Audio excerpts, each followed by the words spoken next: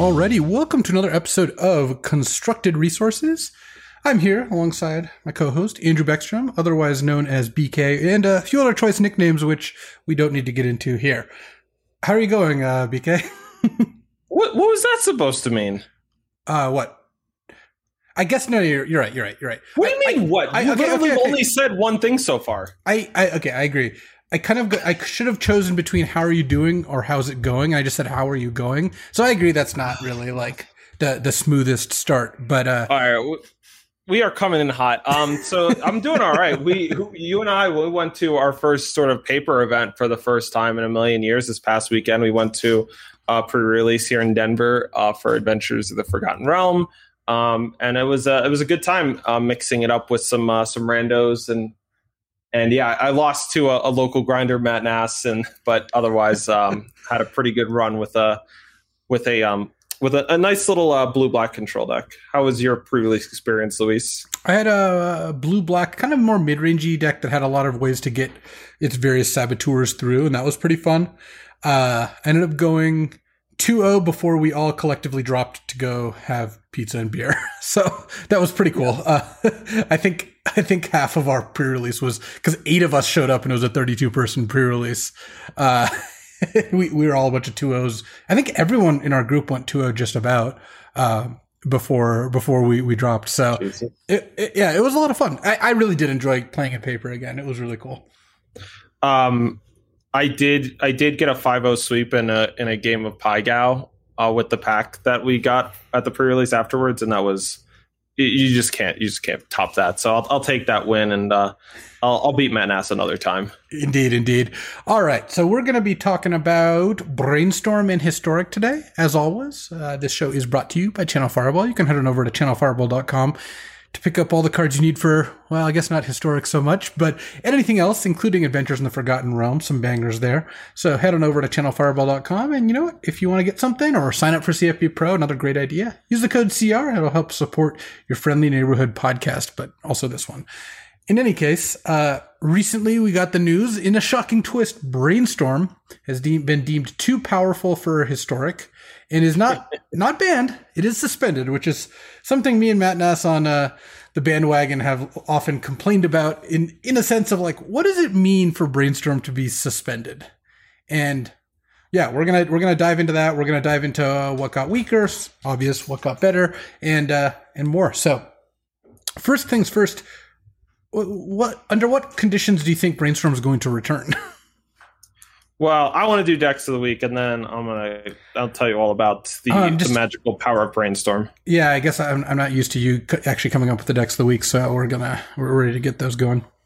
All right, first deck of the week. I want to talk about blue-black mill in Modern, and so if you're a Modern player, you're no doubt aware of the presence. This is why so many of your opponents have a one weirdo Eldrazi in their sideboard, like one of the OG Eldrazi's, like Emrakul the Aeon's Torn, so that when they get milled, it potentially shuffles their whole deck.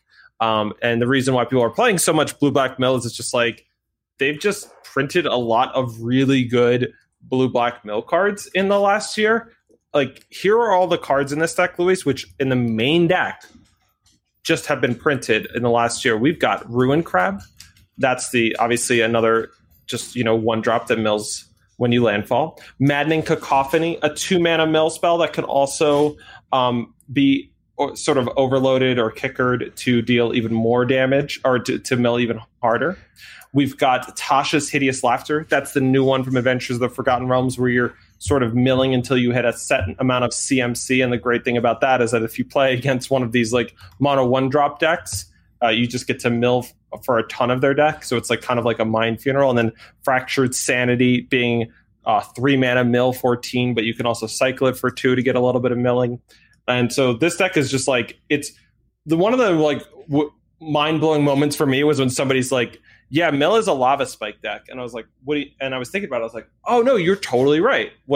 Essentially what the deck does is it tries to draw enough effects that sort of just go face, that don't attack or block, to deal a critical amount of some quantity. With burn decks, it's dealing damage. And with mill decks, they need to hit a magical number of cards milled over.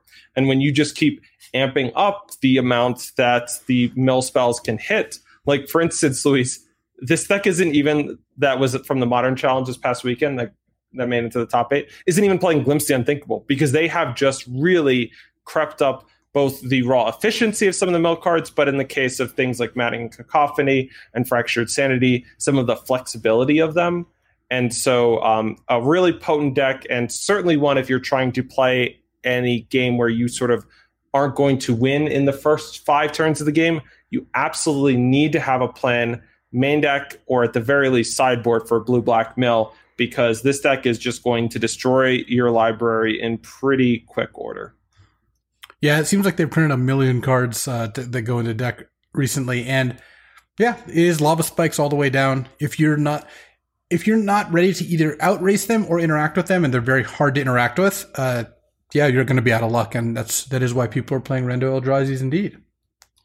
The other big thing I love about playing Mill in Modern since the London Mulligan is we talk about this a lot, about how much more often decks are built around 1 key card, 1 key interaction, 1 key combo. Well, when you just play with Mill and main deck Surgical Extraction and you have some kind of read on what your opponent's doing, obviously when you mill over Urza's Tower, you kind of know what the gambit is. But when you hit something like Living End or Crushing Footfalls, well, then it just means that a Surgical Extraction is not just having a significant impact on what ultimately they might do or one tactical part of their game plan, but you are utterly devastating a significant part of what they hope to do this game. And for all of the Cascade decks running around, mill the key Cascade sort of card, and then getting it hit by Surgical Extraction is just going to be sort of an auto win for the mill deck.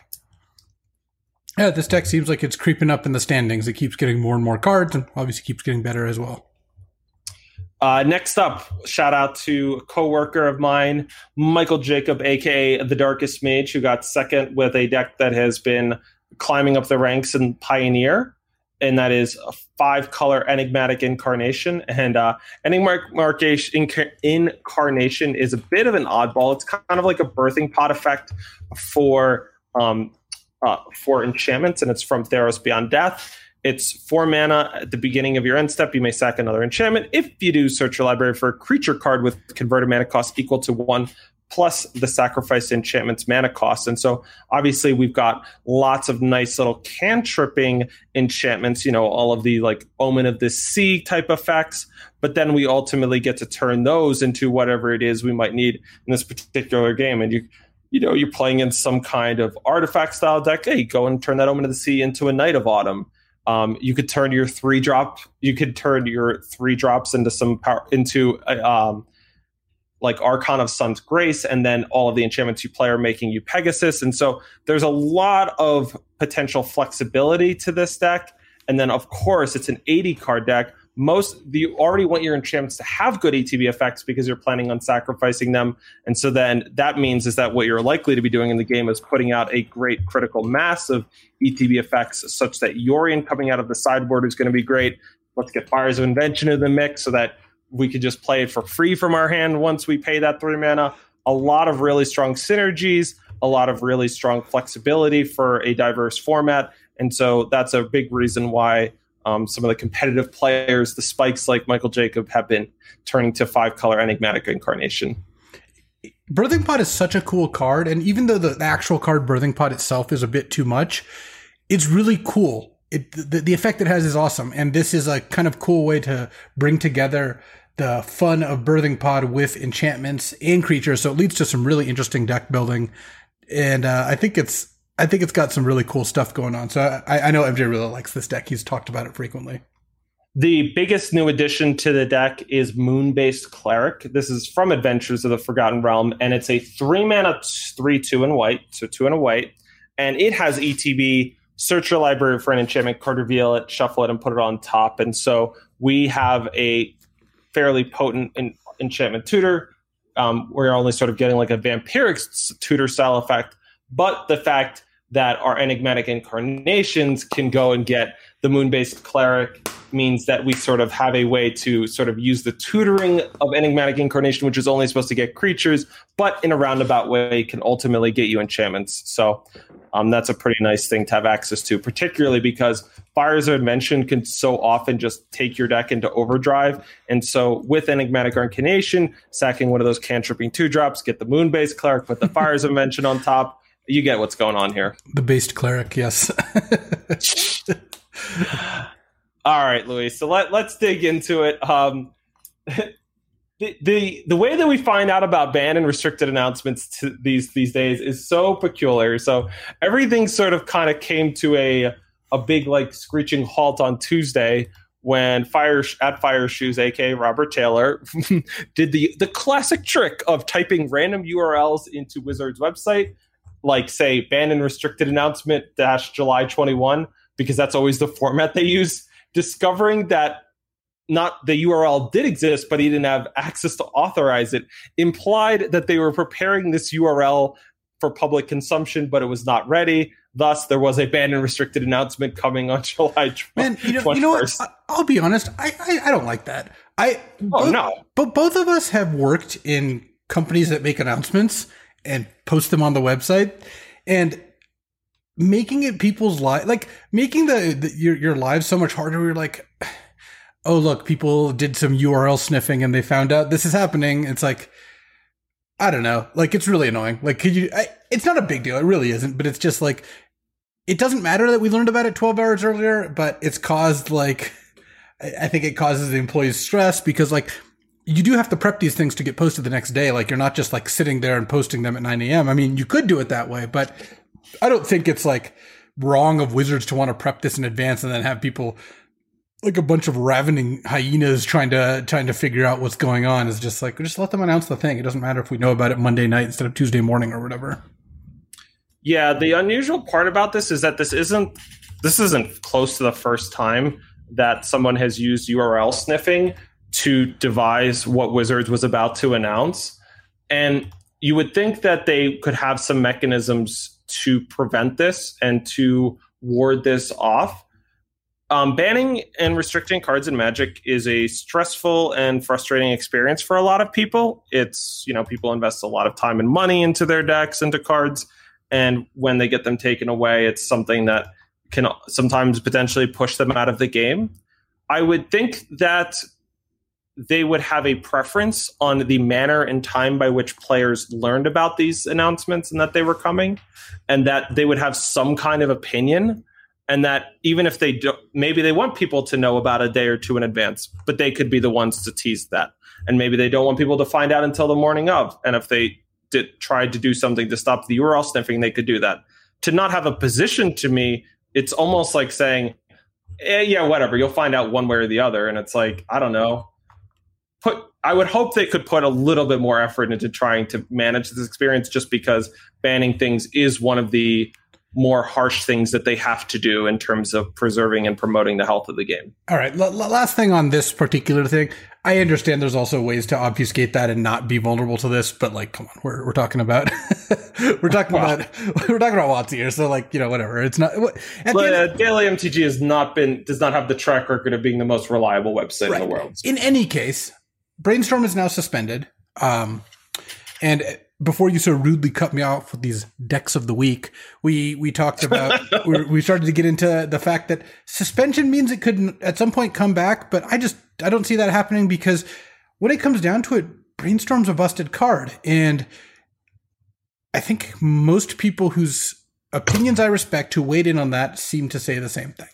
Like, yeah, so why don't you first set the stage maybe for people, and if you haven't been paying attention to Historic and you're curious what the opinion of a rival's potential MPL player who's been played it multiple times in league weekends, what's your impression been of where was the Historic format at when this decision was made? Since Brainstorm came out, I played 3 different Historic decks to extremely good records, and I had 4 Brainstorms in all of them, and they were 3 different decks. It was Jeskai Control, then Izzet Combo, and then Dimir Control. And at no point did we consider not playing a Brainstorm deck or playing fewer than 4 Brainstorms. And that's not the only thing, of course. But one of the things, and this came up when we were talking actually, is you pointed out that people correctly identify that Brainstorm is worse in Historic than it is in Legacy. Aren't a bunch of fetch lands. There's just Fabled Passage, plus like some more marginal things like Stormwing Entity or Field of Ruin or Expressive Iteration or whatever. And they're like, aha, Brainstorm's so much worse than it is in Legacy. And it's like, great. It's still incredibly good. It just makes it so these blue decks basically always have what they need. And this is what's dangerous about Brainstorm. It's very hard to diagnose losing to Brainstorm because it's not a card that kills you. And it's even a card that, like, when you do your job right, it's like you did nothing at all. Like, from your perspective across the table, your opponent cast a Brainstorm, probably thought a long time because people tend to do that. And then the game progressed, and at the end of the game, they just had as much action as they needed, or they had the answer to your thing, or they had the combo they were looking for. And yeah, that could have been Brainstorm, or could have been an opt instead. It could have been nothing. Maybe the game would have played out the same. You don't really know. The reality of the situation is Brainstorm contributes to a lot of these wins because it makes sure you don't draw excess land or too few land. It means you don't end up, getting stuck with a dead Doomblade in your hand against an opponent who's got no targets. It means if you draw your brick Velomachus in your blue-red deck, you get to Brainstorm it back, and so on and so forth. And it snowballs even where the first Brainstorm finds you enough stuff that's often by then you've even found another one to later reset it. And there are enough shuffle effects that it still just does the trick. Because what's the floor on Brainstorm? One blue, look at, draw your top three and then put two back and then redraw them. So you get access to your top three cards right away at the cost of having to draw two cards from your hand over the next 2 turns. Like, the floor on that is just still pretty high. That's not terrible. It also does stuff like protect you from discard. So at the end of the day, Brainstorm is doing so much work, but it's not immediately apparent at surface level a lot of the time. And that's why we've got things like win rates, which, as you'll probably explain to us, really did tell the whole story.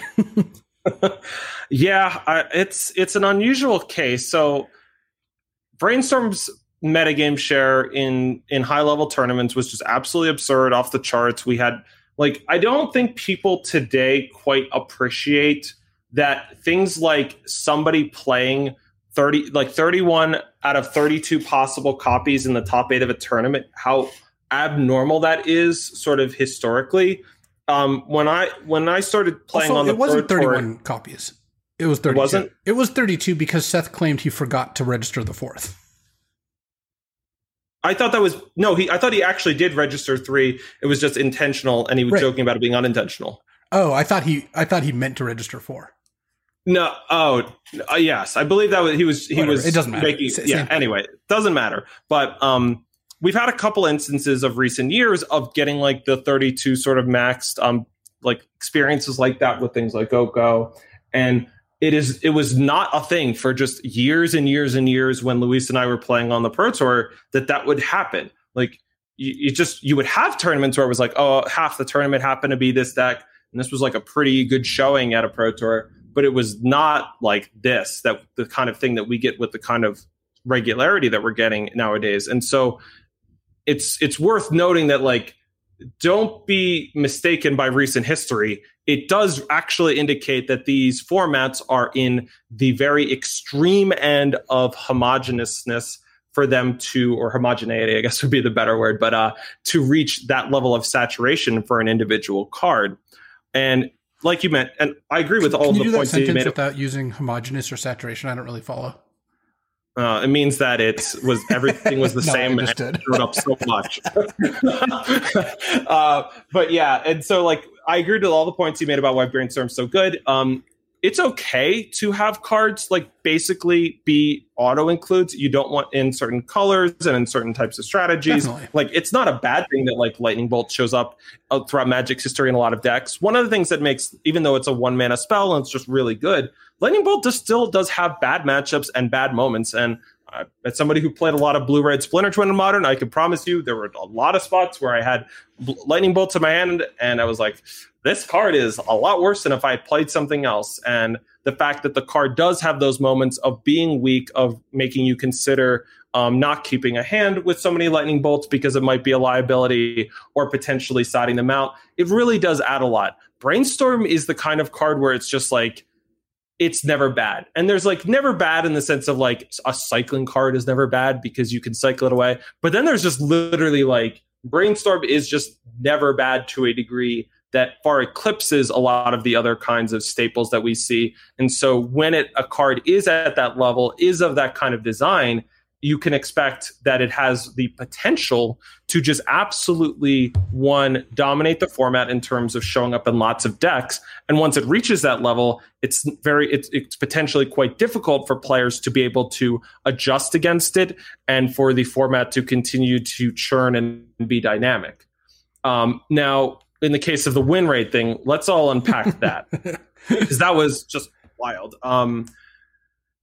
The win rate, they were citing some stats about the win rate of Brainstorm only being, in like the 52 or 54, something like that range. And it's like, well, look at this. It's, it's only doing that. One of the big things let's unpack that, because so your impression is like Brainstorm's top 8ing everything. It's winning everything. It's showing up everywhere. Why would that happen if it didn't have a dramatically higher win percentage than above 50%? First of all, players can have higher win rates than decks generally. And what I mean by that is, like, if a deck were to consistently be in the 60% win rate, we would just ban it. It just gets banned almost every time. I actually think that the line is 55. Like at 50, right? At 55, that's when you start getting concerned. Yes, and Luis can have like a 60-something% win rate, and at the Grand Prix or Pro Tours or whatever, and it's just like the world moves on. But you can't have that with a deck. And so, there's one expectation. There's 75 people playing Splinter Twin in this 400-person tournament or whatever. So if your expectation about what is like a dangerous level of win rate is anyway anchored by pro players, let's just set that aside. Not saying that is anything that was going on here, but it's a thing that comes up. Well, what I think is relevant is that most people would not think, oh, the Brainstorm decks are winning 55%. Why is that a big deal? No, it is a big deal. Like that's a really big deal. That's about the place where you start thinking like, okay, what's going on here? Because when decks this popular are winning that much, like that is a cause for concern, because the more people who play a deck, the more it pushes that deck's win rate to 50%. And yeah, that's a super important concept. Yeah, that I don't think everyone knows. Like when you have a deck that's played by 25% of the people in the tournament, and the deck has like a 54% win rate, that's obscenely good. Like you have so many people playing the deck, and a lot of them are going to lose. Like if it can consistently keep the win rate up, even when the format is pretty much filled with it, then that's tough. That's not going to happen very often. Yeah.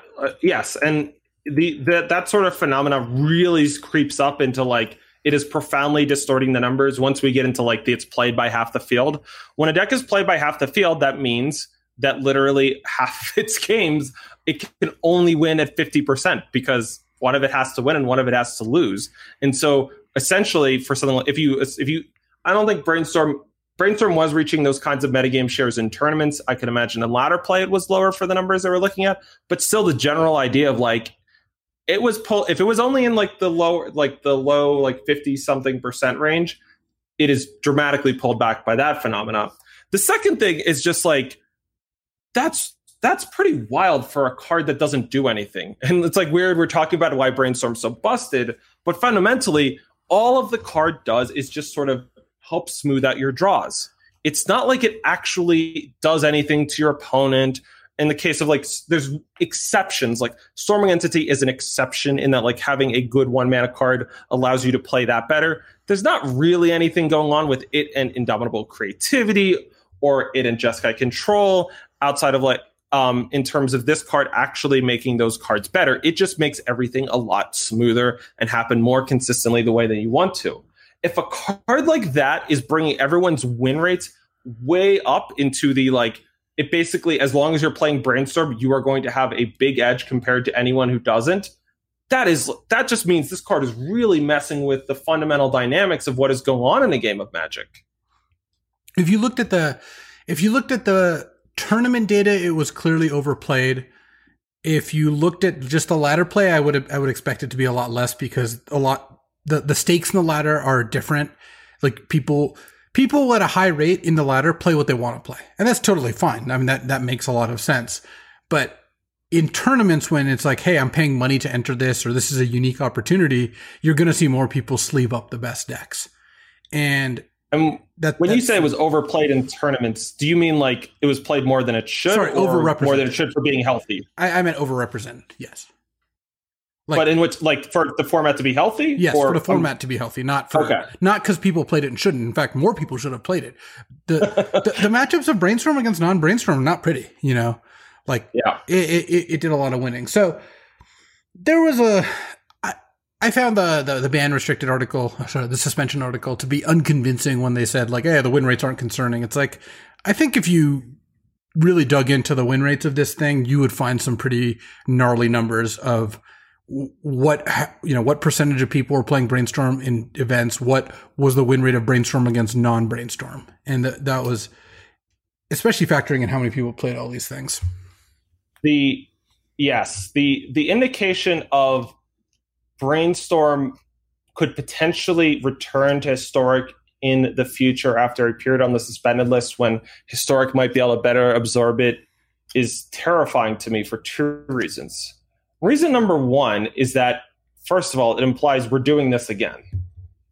Not in the sense of like Brainstorm is going to be back, but that it implies that there is going to be some absurd injection of power in a future in one of the Innistrad sets in the form of something like the Mystical Archive. I think the Mystical Archive is really dope and awesome. I just am not that into trying to completely dominate the ability to be able to play and experience the cards that have been released in sets in recent years around and make the format around things like Faithless Looting and Brainstorm and Tainted Pact. And so if the idea is that in 6 months it must be healthy, well, you must know something I don't know about what's coming next, because otherwise, what else is changing the dynamic here? I don't know that that's the case, but that would be my prediction anyway. The last time I made a prediction like this was when Throne of Eldraine came out, and they were like, this represents the bar for what's like coming next, or like this is the target we're going to reach. And at the time, I told a bunch of people, I was like, oh my gosh, they might actually be doing something like this again soon. And you know what the next couple sets had? Uro and Companions. Yeah. So I nailed that one. So we'll just see. We'll revisit this one in a couple months. All I know is the day they announced Brainstorm was coming to Historic, Cuneo, I retweeted this. Cuneo was like, adding Brainstorm to Historic doesn't make me excited. It makes me think you don't know what you're doing. And like, Brainstorm came out, it crushed at about the rate everyone thought. Like, it wasn't winning 70% or 60% because, yeah, there weren't fetches in the format. It's not like an egregious crime not to play Brainstorm. It's just a mistake. So it kind of dominated. And let's get a little more specific here. Let's talk about some of the decks that got hurt. First of all, I mean, the obvious ones. I'll give you a second reason so people aren't wondering why it terrifies me. The other reason why it terrifies me is that it's like basically every single person I know who like I believe understands Magic really well. And I'm not just talking about my like people I'm friendly with, believes that Brainstorm is like a really, really strong card that is very difficult to have be the backbone of most formats. And I think that it's not that Magic players always know better what it is to do in order to improve and make formats more fun. But I believe in the Magic Pros' ability to be able to tell you what the incentives are when you give them a format. And they do a really good job of being able to demonstrate. If they come to the conclusion after playing a format for a while for tens of thousands of dollars and they say, yeah, you have to play Brainstorm if you want to win, that is the kind of thing you should treat like gospel. Whether or not like cards are fun and this or that all stuff is like they have a very limited perspective that is much more about their experiences. Whether or not a format will revolve around a card when they've had a chance to play it a bunch is a thing you can actually trust them on. And that was not the perspective we got in the article from WotC. So we'll have to see on that point. So digging into the specifics, the decks that get weaker, well, the blue decks, Izzet Phoenix, I think, goes from being the kind of de facto best deck in the format, certainly the deck to beat, to, I would say, pretty mediocre. No, middle of the field. Like, it's still a playable deck. You played some with the Phoenix Abundant Harvest deck that people ended up dropping Harvest once Brainstorm came out because you didn't need to, but that deck did seem fine. Yeah, Phoenix just, like, any deck basically that plays Faithless Looting just needs Brainstorm a lot less.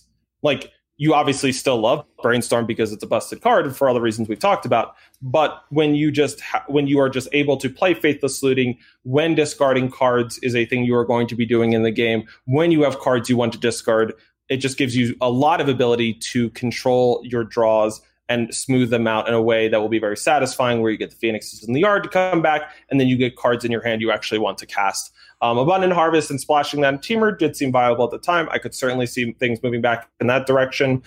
There's been lots of nice new sort of looting style effects. I don't think like Sorcerer class gets there, but it certainly does. We certainly are in a space where they have printed a lot of good blue and red sort of like play a bunch of instants and sorceries. Demi-Lich is a card that the deck could become a lot more about now, even though we do lack some of the sort of free type of mana generation cards like Manamorphose and Lava Dart that we get with it in Modern. But Blue-Red Phoenix is definitely something where I think it's going to step back. But if you just are trying to play a slower strategy and not trying to kill somebody, and somebody gets the Faithless looting away 2 Phoenixes, good luck, Chief. I mean, but you understand they can't help themselves, right? We're gonna get a free spell at some point here. Like it's gonna show up in like a Mystical Archive, or it's gonna be in some set. We're gonna get a free spell. Come on, they're not gonna be able to resist. Well, so there's free spells you can like work for and set up, and can kind of like be a little inefficient. Like there's ways of providing the free spell experience, like Stagger Shock and Rebound and like Faithless Salvaging in Modern Horizons 2 allows you to sort of get like 0 mana spells, but in a way where it's just not a total free roll. And so there is a way to do it where it's busted. There's a way to do it where it's not busted. I agree. At some point, they're going to amp up the intensity of how much you can free spell with it, Phoenix and Demi-Lich, and we'll just have to see whether they go in a route that could be healthy or just like break the format in half.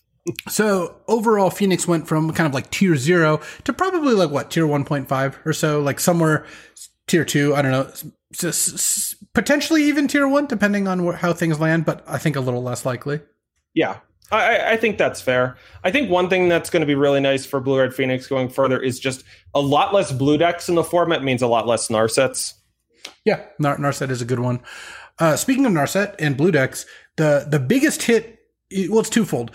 The deck that actually I think gets the most kind of punished by the Brainstorm suspension is the blue-red combo decks, because those decks really don't want to draw certain cards, and they really want to draw other specific cards. And the fact is, those decks aren't very good right now anyway, so it's not like the most dramatic shift in the format. But Brainstorm was incredibly good in any Indomitable Creativity type of deck. So yeah, those certainly got worse, but they were already, I think, pretty marginal. On the other hand, the control decks like Jeskai or Dimir, like the Brainstorm loss, I think, is quite bad for them. Like those decks really got a lot out of getting to play like Fabled Passage and even Field of Ruin in some cases, because they got to play some slightly slower lands. And B, they played a mix of cards that were dead in some matchups and great in other matchups. And you kind of hold that mix together with Brainstorm, and they no longer have that option. Yeah, that is true. And that I do think that is a big strike. Memory Lapse is still a dope counterspell, and they'll be able to still make good use of that. The one nice thing that they'll sort of get in terms of, hey, there's less blue decks running around, is just like when you play against somebody with Brainstorm, you just don't win games because you go like interactive spell, and then your opponent's just like, oh, I just kind of had an awkward draw and I'm out. Like, and it really doesn't matter what you do at this point. With Brainstorm, it's just that those games happen so much less often. And so now at least it's like, Luis, you and I have both played a lot of like the Jund decks, and it's like Mayhem Devil decks are just like always feeling like a house of cards where it's like, oh my gosh, I got stuck on lands, or oh my gosh, I drew one too many. All of my cards cost 3 mana. I can only do one of them a turn. A lot of more clunkiness in that experience overall, and the control decks will enjoy playing against that. Overall, I'd still rather just be able to play these control decks with Brainstorm. But, with like a lot of these cases, it's not just a pure everything is now bad for them because they lost Brainstorm. Well, it seems like the perfect segue to actually talk about decks that got better, which is mid-range decks with like Thoughtseize or non-blue decks. They get to exist again. Like, it was kind of a joke playing against these decks with Brainstorm decks when they weren't killing you quickly, and they weren't like, they were even trying to disrupt you, but like Brainstorm just houses discards so badly.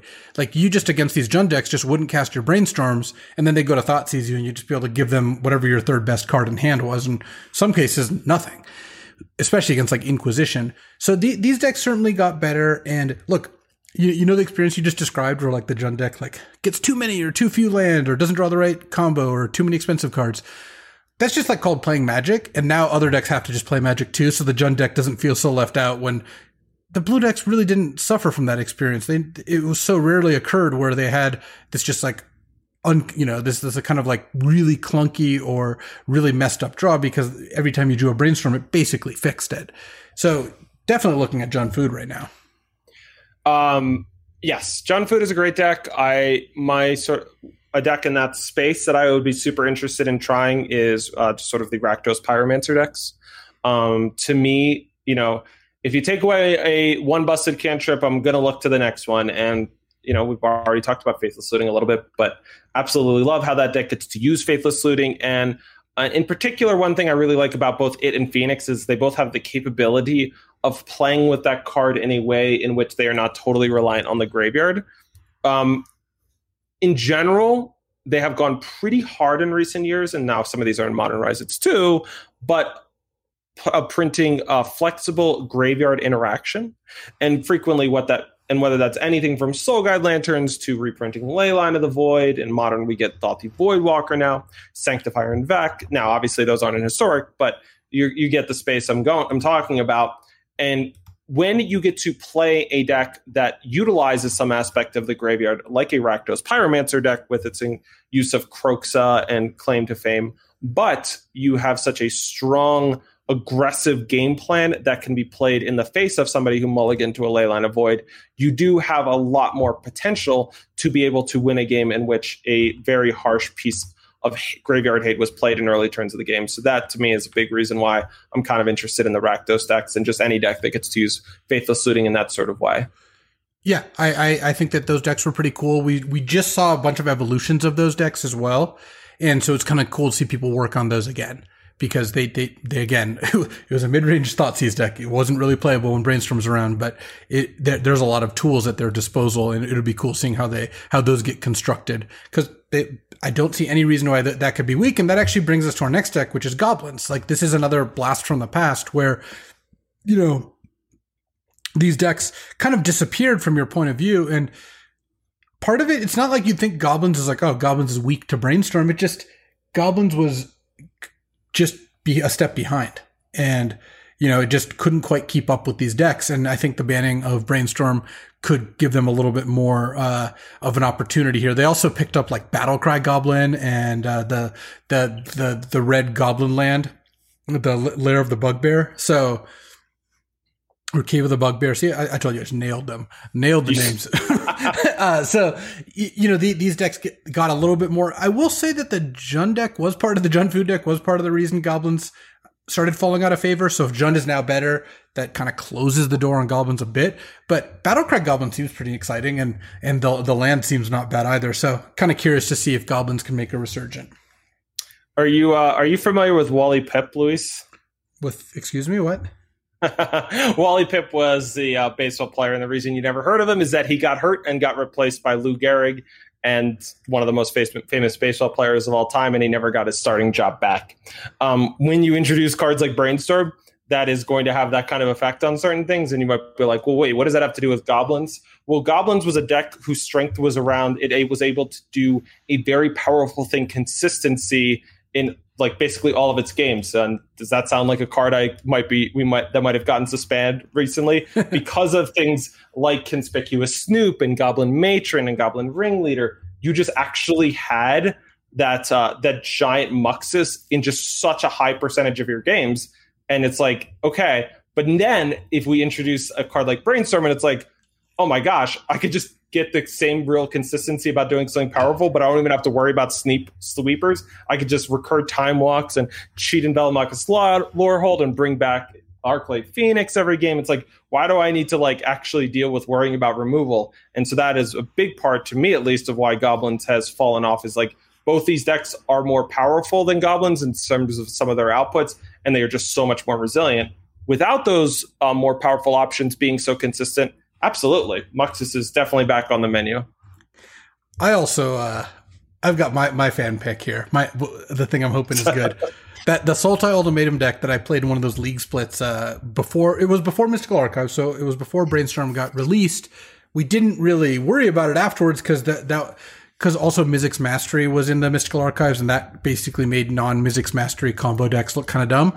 But this old Sultai Ultimatum deck, like, now that you're not playing against all these blue decks every time, we could get a stew going. This is the deck that just basically plays like Sultai Ultimatum in Standard, which is but better ramp spells slightly because we're in Historic, and an instant win with Omniscience, Final Parting, and Scholar of the Lost Trove, where basically they had to give you an Omniscience in hand and in a Sphinx in hand. It was really hard to lose from there, but I played that deck and it was so fun to play. You just got to do so much wild stuff. And I don't even know that this deck's going to be good, but it certainly wasn't when Brainstorm was around. So it would be interesting to see if maybe playing against more of these like Thoughtseize mid-range decks. This deck was good against those. Like part of the reason we played the deck was it was good against Jund. It outraced them very quickly. And even if they drew a Thoughtseize or two, like you could still often win. So if those decks start to become more popular, I could see the Ultimatum deck come back for a second go round. Yeah, my biggest strike and my guess is that with that deck is just like it's pretty rough to play against that if a substantial number of people are playing Memory Lapse in the format. But if blue decks fall off, that's not a guarantee. No, blue decks are dead because Brainstorm's gone. It's true. Simultaneously, we do have to reckon with the fact that like Memory Lapse and some of the other recent blue cards are really, really good, but Brainstorm is just absurd. Yeah, I guess it did take some of the heat off things like Memory Lapse. Another, if I've got to say, somewhat baffling choice for a reprint, because I think the Memory Lapse experience is like not that fun, but I don't know what you're aiming for when you decide that the world needs more Memory Lapse. I guess we could, if Andrew Cunio's favorite card, Winter Orb, shows up, that was the classic combo. If you think getting Memory Lapse is bad, imagine getting Memory Lapse and then them playing a Winter Orb. You just tapped out for your 5-drop. Yeah, I'm a bigger fan of Mana Leak in terms of like a play pattern. Like it's not that like Mana Leak is like the most fun, but if you think it's valuable to give people some more generic interaction in the format, and like you want it so that people that it's not just so pure as like it always counters their card for 2 mana. Mana Leak does actually like just sort of let the person on the other side make a decision about how they want to play parts of the game, and like in longer games, Mana Leak just go bad. The Memory Lapse thing of just like it being used as a tool so that like if somebody is winning, they can't come back because they don't, or the other person just like can't get a draw step is, it's like, okay, that's something. Do you have any other picks for decks that have an opportunity here? I'm interested in seeing what'll happen with some of the artifact things. There's some interesting artifact cards. I don't know if like something like Treasure Vault is actually enough to make Emery good, but it is kind of interesting because we have been lacking like a Darksteel style Citadel. I'm not a big fan of stacking it, but just like type artifact land is a kind of card. I don't think this would not be my pick, Luis, if I was going to spend a lot of time as like trying to go deep on enabling it, but it is it's an area that could have some more promise than it did a couple months ago. A big thing in general for me would just be like sort of looking through Strixhaven and Adventures of the Forgotten Realm, I guess, of like what might have had a chance to shake up Historic compared to what we had before Strixhaven and the Mystical Archive printing a Brainstorm game, but just never had a chance because of Brainstorm being around. So before we go, I did want to chat for a little bit about some announcements we got. One, we got the Worlds formats. So the World Championships actually going to have draft again. Innistrad Midnight Hunt is going to kick things off. There's going to be a draft, and then standard post rotation. So that it's not really going to be relevant to either of us, like what the formats are exactly, but it is interesting to note that post rotation standard plus draft coming back is pretty cool, but more exciting. You might be playing at Worlds, right? No, I can't qualify for Worlds anymore. Is for listeners of the podcast is that they announced that the Innistrad Set Championship is going to be December 3rd through 5th, and so we're going to have qualifier weekends for that, and we're going to see, get to see an actual large scale championship with $450,000 in prizes. So if you're looking to get an edge in Constructed, now's not a bad time to start getting back into it, just because there's something to play for. That's something I know that really impacts your desire to play. And I suspect you're going to want to play in some qualifiers for this and see how those go. Yeah. I've enjoyed playing in the Set Championships when they have them. To be honest, my favorite experience playing in the past couple of years in terms of or in the past year since the pandemic of competitive play has just been the Arena Opens. I haven't had one of those in a while. Love those. Yeah, let's go. Ship it. Yeah. But we'll see. I haven't got an announcement on anyone coming up for that yet, but hopeful. I am fairly confident we're going to see a limited Arena Open for this set, just because they've done it for the past couple sets, and I think they've been successful. So, for Adventures of the Forgotten Realm, or for the next Innistrad set? For Adventures in the Forgotten Realms. Oh, it feels like wouldn't you announce it already so people would practice the format once it came out? Yeah, maybe.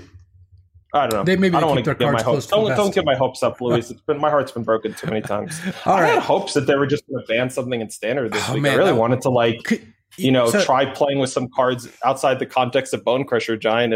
I don't really know what's going on.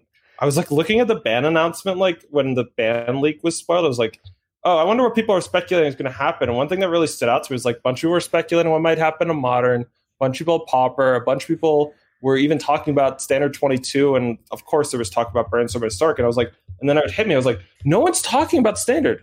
People both don't play this format, aren't finding it fun, and they don't even have hope that WotC might do something to try to make it an interesting format to explore. And I was like, are they really just letting this format be horrible and no one cares about it for the sake of not having to add to the 18-card ban list? That seems like a horrendous reason to handle your flagship format, but I think that's what's going on. Am I missing something here?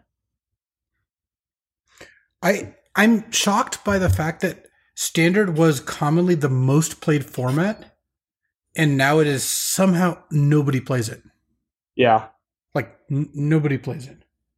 It's so many things about the state that Magic's in. I don't want to try to make it sound as if everything is a 5-alarm fire or anything like that. But if you are somebody who has only been playing Magic for maybe the past year, maybe the past 2 or 3 years, and if you want to get some sense of historical perspective on some of these things, most of these things that are going on that seem kind of off to you, I would generally say I would put in the category of this is unprecedented. We've had experiences that are in this space before of Standard being relatively flat and unchanging, but nothing to this degree before. Yeah. And given that people's wills have been so beaten down that, like you said, no one even speculated, but it would have been awesome. It would have been heroic if they just banned all the crappy throne cards, if just the clean sweep alongside, the Emergent Ultimatum and, just all the things that people play in those decks. And, hand over our hearts, we had blocked off time to record an instant CR reaction when we thought that was going to happen. Yes, we were going to record at lunch. Yep, we were going to all right, we're going to get ready, clear our lunch schedule to record at lunch because this could be an epic announcement. And then of course it was Brainstorm is not even banned, suspended. So it's all right, or maybe we're not going to do that. But we were ready. We were itching to talk about it because I got to tell you, it's hard when Standard's unplayable, especially since they make me play at a tournament every 3 weeks or, a month, and it's just has gotten progressively worse. No one's playing it right now. And I can't really fault people. The new stuff seems cool. It's more fun. And I don't know. Like you said, people are tired of losing to Bone Crusher Giant for the 70th time, Right. And yeah, I mean, it kind of came up and just you always want to evaluate things outside the context of just being the numbers, in the sense of their stated reasons for getting rid of Brainstorm and Historic was that it was just showing up too much and it was providing too much of the same experience. And it's just because you can't literally quantify the thing that I am describing of people are so tired of the same experiences in Standard and they don't find them that fun that they've completely tuned out of the format. I think it would be hard for many people to disagree with that assessment that is the state of affairs for most Magic players.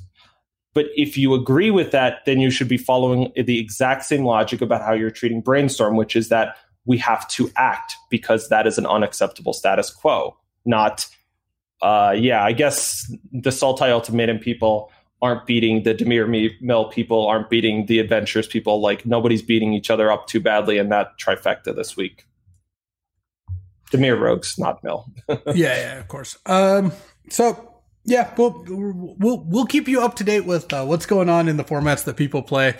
Doesn't look like Standard for the time being. So I wish I had a different answer for you, but if no one's playing it, I can't imagine too many people want to hear about it either. So You know what? Tell you what. If current standard is something that interests you, drop me a line on Twitter. I'm just curious. I'm not saying that we're necessarily going to do a ton of content, but I could be wrong here. And I would like to hear if there are people who actually want to hear about not standard 2022, but like current standard. So yeah, let us know. It's not that there's literally nothing going on. It's like, is it Dragon's Added Orb or Dragonkind? Like, do you want me to go deep on that and like tell you like why that's awesome, why that's cool, what you can do with it, like stuff like that? Because like I could do that. We're here for you people. So we definitely do rely on you giving us any indication about like, hey, I would love to hear a lot more about this. For instance, like we did the Burn episode because a lot of people really like the Tron episode, and we'll probably do another episode like that soon about looking at like classic deck archetypes in Magic history. So in any case, you know where they can find us on Twitter. That's at LSV or at Abext. And I'll leave you up to you to decipher who is who. We'll be back next week. And until then, thanks for listening.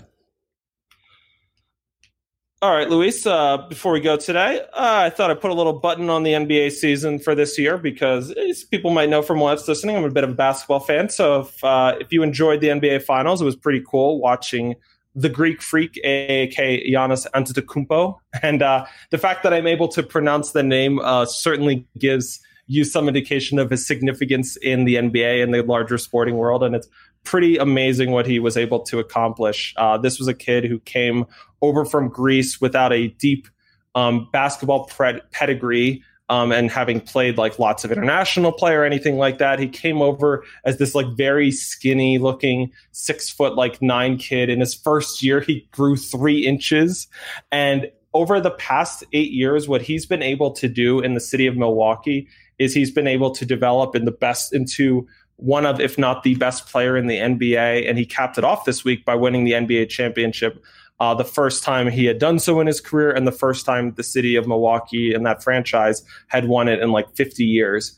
And the thing that was really notable about it is that in an era of players oftentimes moving around to bigger markets to try to team up with other superstars, he remained committed to the city and the team that had taken sort of a chance on him. Like, he was not a sure thing. He was the sort of the gamble pick when he got taken in the first round of the draft, and really rewarded them and the fans by delivering them a championship. And it was really great to see because he had some real failings in the playoffs the past couple of years.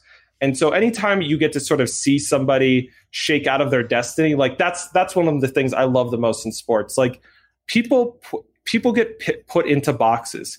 Giannis was the athletic, dominant guy. There's a reason why his nickname is the Greek Freak. And everybody had him penciled in as like, oh yeah, when he wants to go hard in the regular season, it's like, who's really going to put up the trouble to try to stop the guy, the near 7-footer, 200 some like 50 pounds, who's just flying down the lane with athletic speed like you've never seen. But in the playoffs, when those guys up their intensity, he doesn't have the moves and the skills to counter that and still dominate. And that had been a narrative for like the last 2 years. And then in this playoffs, he stepped it up another level. He was able to be a consistent performer in crunch time when the intensity is at its highest in the game. And ultimately, it was why they were able to win the championship, and capping it off with a 50-point win in the closeout Game 6. So there's even going to be a Disney Plus biopic, The Greek Freak, on him. So we'll have to see if that's any good, as they're going to start making that later this year. So just an awesome story from the world of sports. One I particularly appreciated. It's really fun to root for your team, but one great thing I think about the NBA and something that I know a lot of people really get into is this ability to like see them go through the ups and downs and sometimes in a case like Giannis, be able to triumph to sort of just utterly defy your expectations in a pretty magical way.